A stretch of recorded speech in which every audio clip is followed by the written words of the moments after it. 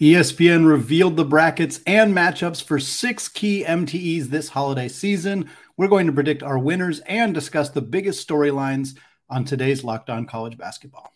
You are Locked On College Basketball, part of the Locked On Podcast Network. Your team every day. Hey folks, welcome into Locked On College Basketball Podcast, the only daily national college hoop show out there, part, of course, of the Locked On Podcast Network, your team every day. I am your host, Andy Patton. I want to thank all of you for making Locked On College Basketball your first listen or your first watch of the day. And of course, shout out to those everyday listeners who are checking us out on YouTube.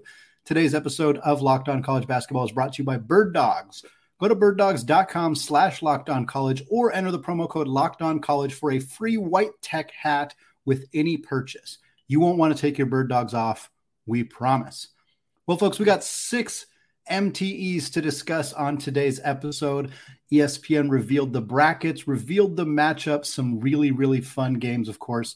Many of these are happening during Feast Week, the week right before Feast Week. We got one that we're going to talk about happening right around Christmas break for those of you who love watching college hoops, even during the Christmas break time. We're going to break down each of those 6. We're also going to discuss a pair of graduate transfers who are entering the portal for the second time this offseason. We're going to discuss who they are, what their skills are, and where they might end up to start next season.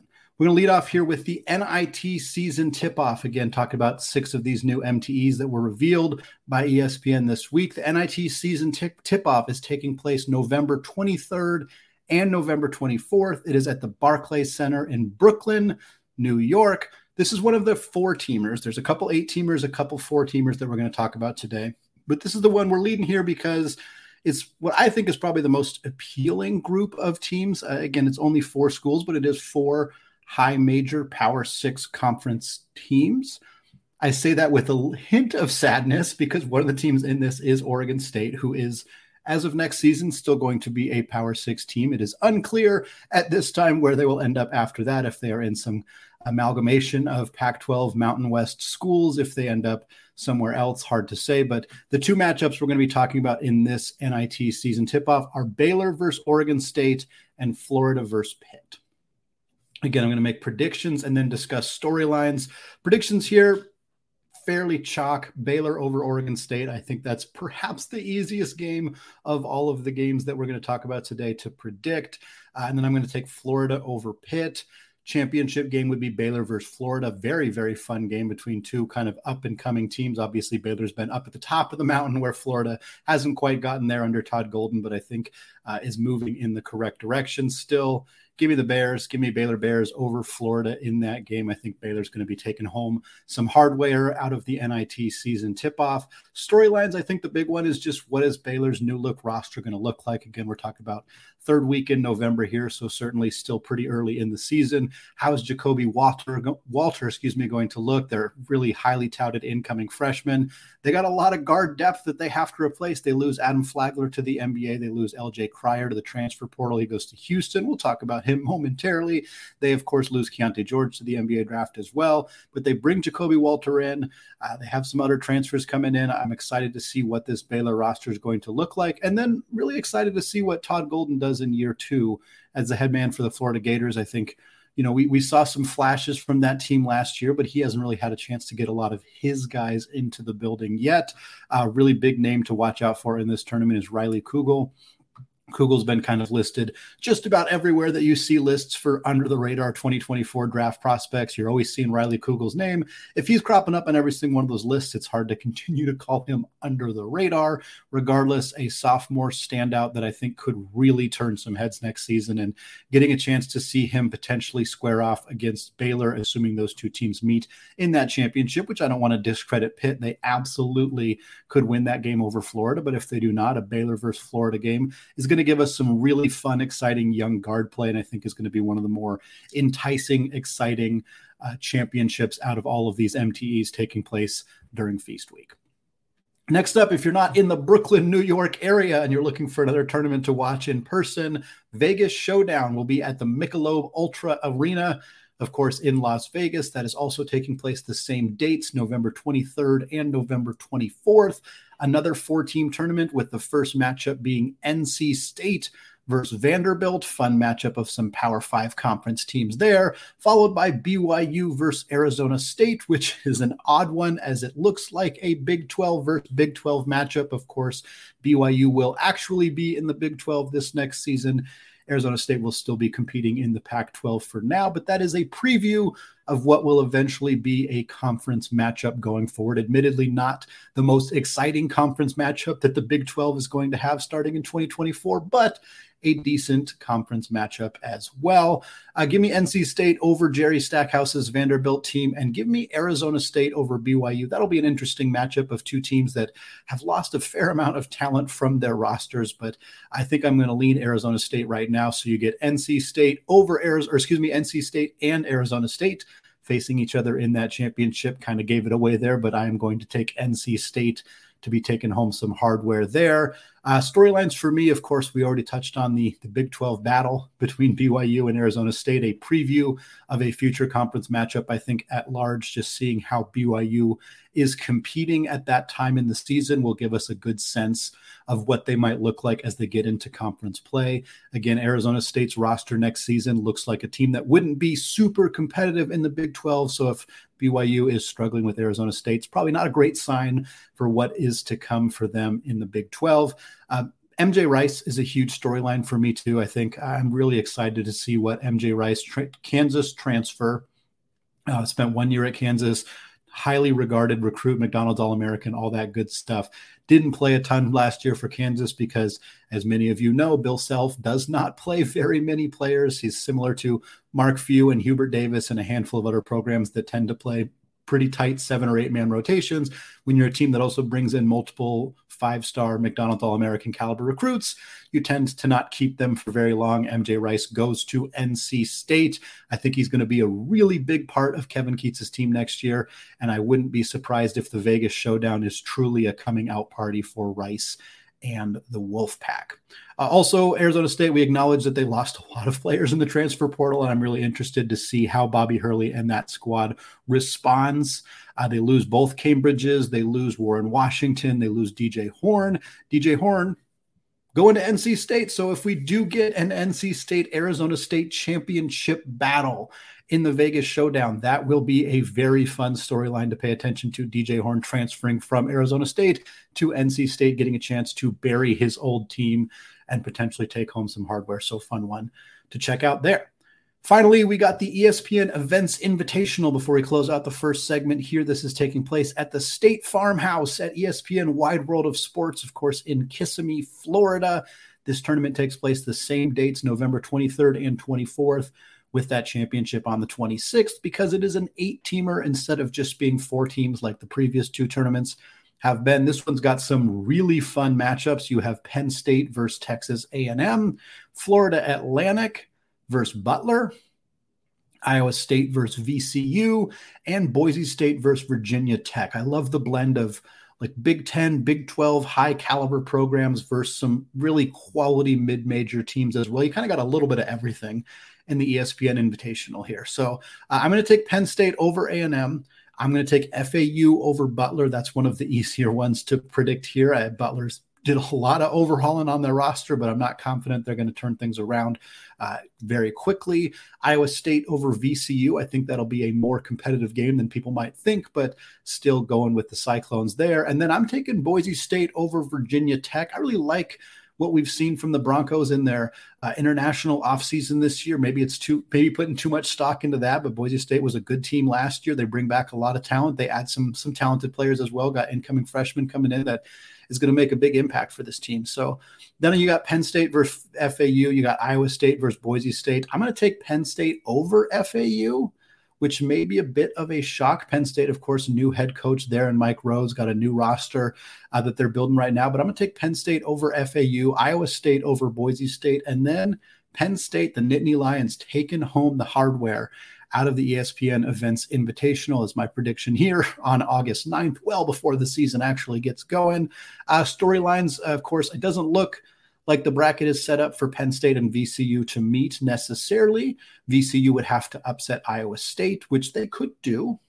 They would also have to upstate the winner of Boise State or Virginia Tech in order to play Penn State in that championship. Of course, these teams could meet in a consolation game as well, I suppose, but that will be the big storyline. Ace Baldwin, VCU's best player last year, followed his head coach, Mike Rhodes, to Penn State. So Penn State, if they did get a chance to play VCU, would be playing their former coach and their former best player in Ace Baldwin. Definitely a storyline to keep an eye on there down in Florida. And then FAU. I think the biggest storyline really is FAU. They'd be playing in their home state, coming off of a Final Four appearance last year, an absolutely dominating season. They bring everybody back. They bring back their entire starting lineup. Head coach Dusty May is back in the mix as well, with John L. Davis and Elijah Martin. This is a really good team, and this is going to be their chance. People should give them the benefit of the doubt after running through the regular season and going to the Final Four, but there are still people who don't necessarily believe this team is that good. They believe that they were a mid-major team that had a fluky run in the NCAA tournament. This is the way you prove that wrong. They're going to go into a 8-team MTE at ESPN's home, and they're going to be favored. That is unusual. I'm leaning Penn State taking this thing home, but if FAU runs through this thing, takes home some hardware, that is as good a proof as you're going to possibly get that this team is legitimately for real and not just playing over their heads. So this is a huge test for FAU. One of the biggest storylines we're going to see in these whole group of MTEs is how FAU responds to being in a tournament with a bunch of, not only high major teams, but a bunch of like NCAA tournament caliber opponents. Many of these teams will be in the 2024 NCAA tournament. And if FAU comes out of this thing with the trophy, there's going to be very few reasons to continue to doubt them going forward. Well, Rick Pitino and St. John's will have a chance to prove themselves early in the season in the Charleston Classic, potentially facing Kelvin Sampson and the Houston Cougars. We're going to break that down, but first, today's episode of Locked On College Basketball is brought to you by FanDuel. Football season is about to kick off, and FanDuel is giving you the chance to win all season long. Because right now, when you bet on a Super Bowl winner, you can get bonus bets every single time they win a game in the regular season. So just pick any team to win the Super Bowl, and you will get bonus bets for every single victory. Look, it's hard to bet against the Kansas City Chiefs, folks. Like if you want to bet on Kansas City to win the Super Bowl every time they win a regular season game, you are going to get bonus bets, which you can use on spreads. You can use them on player props. You can use them on over-unders and even more. So visit FanDuel.com/lockedon and start earning bonus bets with America's #1 sportsbook. That's FanDuel.com/lockedon. All right, folks, want to thank all of you for making Locked On College Basketball your first listen or your first watch of the day. Shout out once again to those everyday listeners. We appreciate you taking the time to listen to the show. We got more fantastic stuff coming your way later this week. My co-host Isaac Shade will be speaking conference realignment with some of our conference show hosts. We got some interviews lined up for next week as well, talking some NIL, talking with some coaches potentially continuing to talk realignment. We got all sorts of good stuff in the can for next week. So check us out, Locked On College Basketball. For now, though, we're going to continue our conversation looking at these MTEs, these very fun Thanksgiving time events taking place next season. ESPN revealed all of the matchups. So we're going to take a look at who our predictions are, starting here with the Charleston Classic. These next two events, the Charleston Classic and the Myrtle Beach Invitational, are both taking place the week before those Feast Week games. So this Charleston Classic will be November 16th, 17th, and 19th will be when those games are taking place. They are taking place at TD Arena in Charleston, South Carolina. And we got some really fun matchups here. This is one of my favorite ones here. You got St. John's versus North Texas. Rick Pitino versus a really good North Texas team that made some serious noise last season. You got Dayton versus LSU. Really fun A10 matchup or A10 game for Dayton against a struggling but still fun to watch LSU team that I think made some serious improvements this offseason. You got Houston versus Towson, and then you got Utah versus Wake Forest. So winners here for these first round games, I'm going to take Rick Pitino and the St. John squad over North Texas. I'm going to take Dayton over LSU. I think Dayton is a really dangerous team next year with Deron Holmes back in the mix. I'm taking Houston over Towson. And then I'm going to take Wake Forest over Utah. I think kind of a middle of the pack ACC team versus a middle of the pack Pac-12 team in terms of current roster or current conference alignment right now. But Wake Forest made some fun additions this offseason. I'm excited about what Hunter Sallis could do under coach Steve Forbes. And I think that they're going to be the more polished team early in the season over Utah. So for me, then you got St. John's versus Dayton. I'm going to take Dayton in that one as well. I think Rick Pitino's team is going to be really dangerous, but I'm not sure how prepared they're going to be for a balanced team with some continuity in Dayton, playing a team in St. John's that doesn't have a whole lot of continuity. I trust Rick Pitino's ability to put this thing together, but that's really early in the season, and Dayton's going to be one of the best teams that they have played at that point.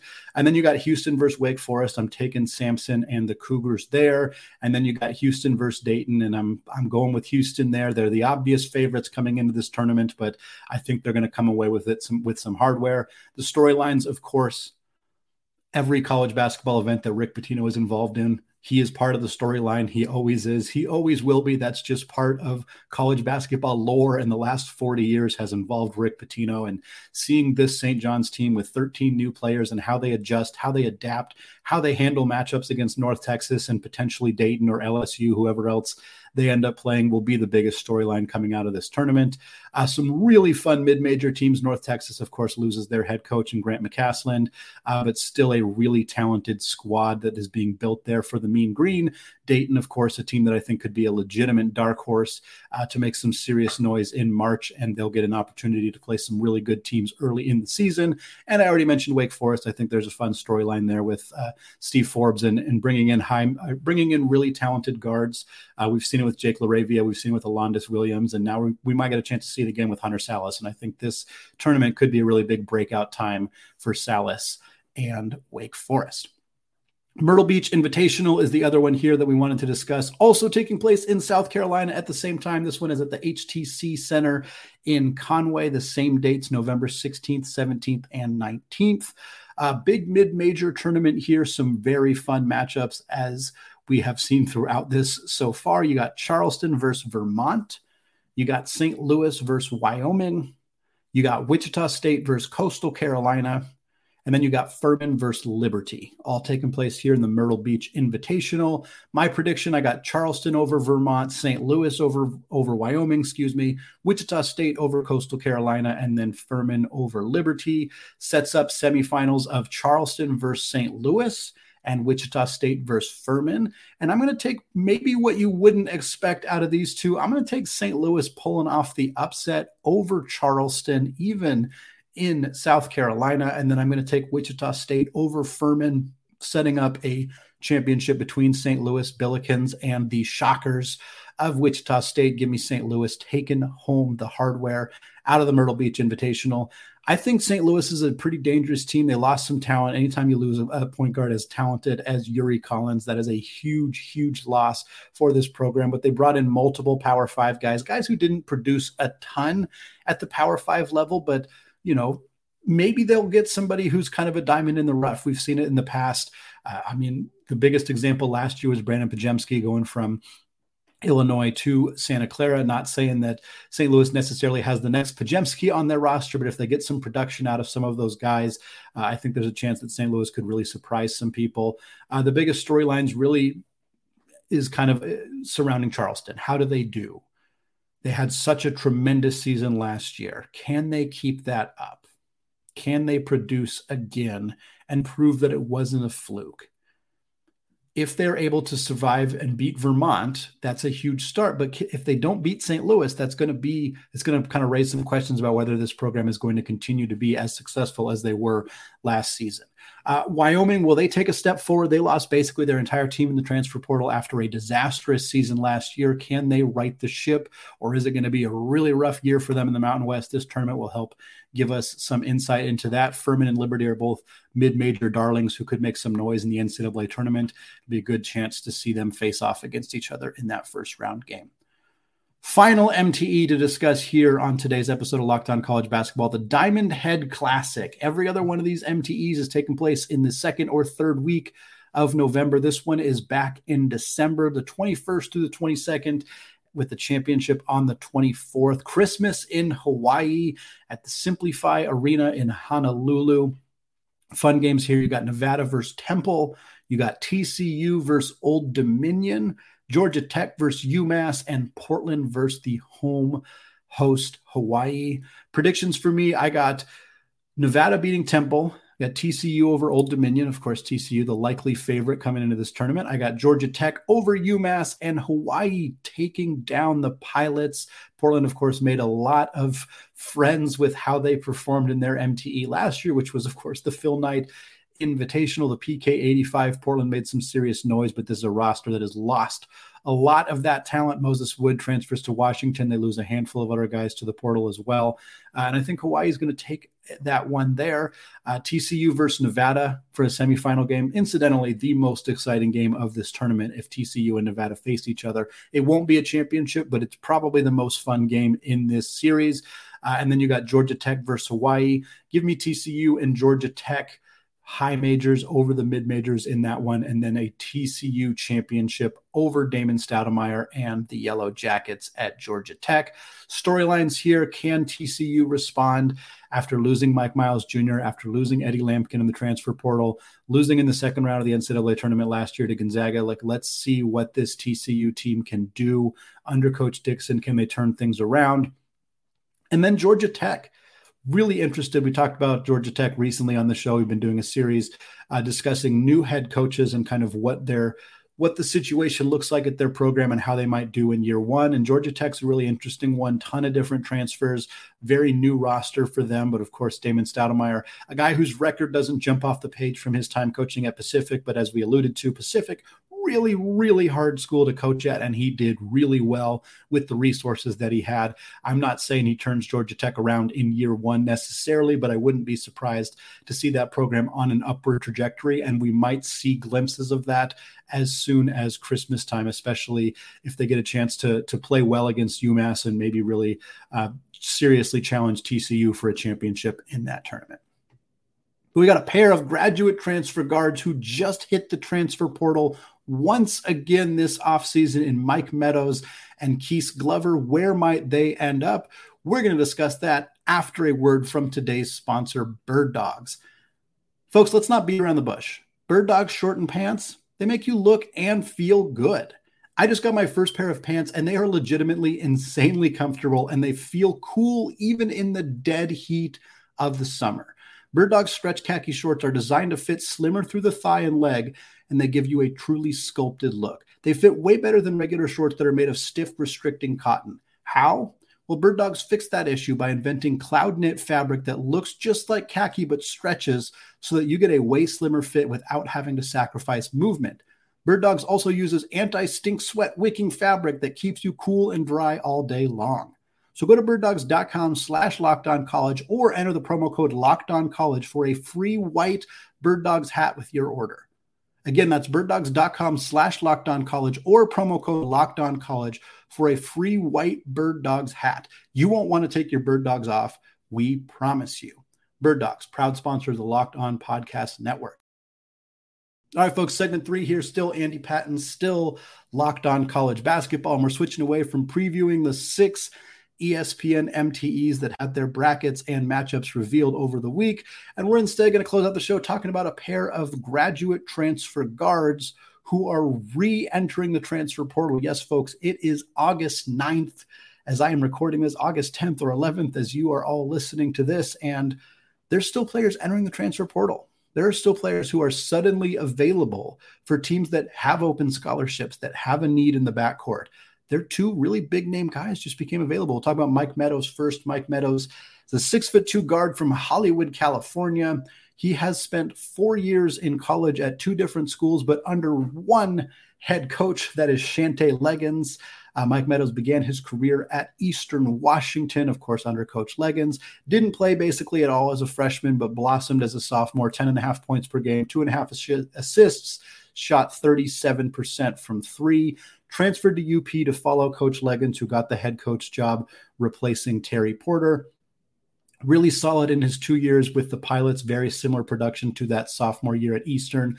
10.5 points per game, 3 boards, 2.7 assists, 34% from three. In his 2 years combined was about 36.5% as a senior in his final year. He entered the transfer portal shortly after the season and has had kind of a whirlwind since then. He initially committed to LMU, changed his mind, re-entered the portal, and then committed to Cal. Has been on Cal's roster for the last couple of months, but then suddenly re-entered the transfer portal yet again just a few days ago. I know some people will think that this is in some way connected to the fact that Cal is basically conferenceless after what happened to the Pac-12. And while it may be, I don't know Mike Meadows' exact reasoning for leaving Cal, but he is a grad transfer with only 1 year of college basketball eligibility remaining. So Cal will play in the Pac-12 next year regardless. So his decision to leave, he wasn't really impacted by that, I guess is the best way to put it. The other player who is available now in the transfer portal is Keith Glover. Keith Glover is a 5'11" guard from Knoxville, Tennessee. He spent 2 years at Florida in a bit role, didn't play much, 51 games for the Gators, but only about 11 minutes per game, 3.5 points. Transferred to Samford after a couple of years there in the Southern Conference and absolutely blossomed. The kind of transfer that we've talked about with like a Pajemski and other players who have transferred down to a lower level and just completely starred at their new place. Glover goes to Samford in the 21-22 season. He averages 19 points per game, 4.5 assists, 2.8 boards, shoots 52% on two-pointers, about 31% from three. And then in his senior season this last year, 22-23, he only played 19 games due to injuries. His minutes per game dropped from about 32 to about 25. And with that came a production drop as well. He's about 15 points per game, 2 assists, 2.5 boards. But he did shoot 38% from three. And I think that's key when looking at Glover as a potential addition right now, a guy who lit it up from beyond the arc. He didn't do that at Florida. He didn't do it in his first season at Samford. So a team who is signing him right now is banking on that 38% that we saw from him last year sticking, because if it doesn't, it makes him a lot less valuable, especially as a guy who's only 5'11". Glover initially committed to BYU, of course, joining the Big 12 next year, but then it is being reported that he is going to enter the portal. I should clarify very quickly. It is not 100% certain that he is in the transfer portal, but it sounds like that is the direction that Glover is planning to go. Now, in terms of teams that might need another guard, there are a handful of them. The first one that pops up is Gonzaga. Gonzaga, of course, has some connection to both these players, having faced Mike Meadows for the past 2 seasons while he was at Portland. Of course, Glover choosing to go to the BYU, where he is not in the WCC anymore, but it would have been an opponent that just missed Gonzaga, I guess the best way to put it. Regardless, Gonzaga needs a third guard. Ryan Nembhard's going to run the point guard, and he's going to play 35 minutes a night, and he's going to be awesome. Nolan Hickman was the point guard last year. He's going to shift to more of an off-ball role, kind of starting at the 2. Outside of that, the depth in the guard room for Gonzaga is a bit limited. They have Dusty Stromer, top 50 prospect, coming in out of the class of 2023. How much will Mark Few play a true freshman in year 1? He hasn't historically done it all that much. They also have Steele Venters, a transfer they landed from Eastern Washington. Venters is more of a 3, not as much of an actual guard. So finding a third guard, and they've been active. They were in on Paul Mulcahy before he went to Washington. They were in on Joe Toussaint before he went to Texas Tech. They were in on Jeremiah Williams before he went to Rutgers. They were in on Jose Perez before he decided to stay at West Virginia. So now could they be in on Mike Meadows, a guy they've seen a bunch of lately, a 6'2" guard who's consistently shot over 35% from three? Wouldn't shock me. Would Meadows want to go from a mid-level team in the WCC to the very best team in the WCC? Probably, but he might get some attention from other places. Glover could be a fit for Gonzaga as well if they wanted to, but again, his size might be a limiting factor there. A couple other teams that are in need of some veteran experience in the backcourt. Pitt stands up. They don't have a lot of shooting, so whichever of these players they felt more comfortable as a spot-up shooter for them in an off-ball role, I think could make some sense. St. Louis, we talked about St. Louis earlier in the show. They could use some veteran experience, and they were connected to Mike Meadows before he went to LMU/Cal. So it wouldn't be surprising to see them once again re-engage in conversations with Meadows.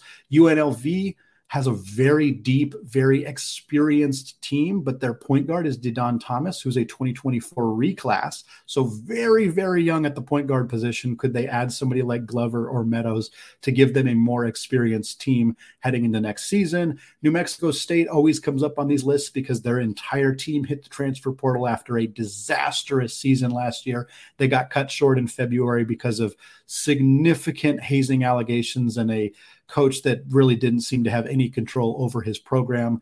For the Aggies to get back into any kind of competition, especially now in Conference USA, they need to go get as many different guys as they can. Either Glover or Meadows would be a tremendous addition to Jason Hooten's squad. And finally, I'm going to toss Notre Dame out there as well. Notre Dame lost Cormac Ryan, who transferred to North Carolina. They lost J.J. Starling, who transferred to Syracuse.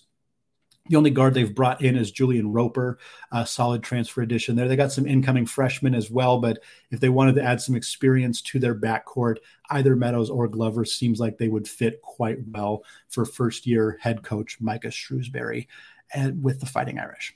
Folks, that is going to wrap us up for today here on the Locked On College Basketball Podcast. Thank you so much for taking the time to make the show your first listen or your first watch of the day. Isaac Shade will be back on Friday with a guest talking more conference realignment. We'll be back next week with some coach interviews, with some NIL conversation, with various other fun stuff coming your way as we get closer and closer to the start of the college basketball season. For now, though, as always, peace out.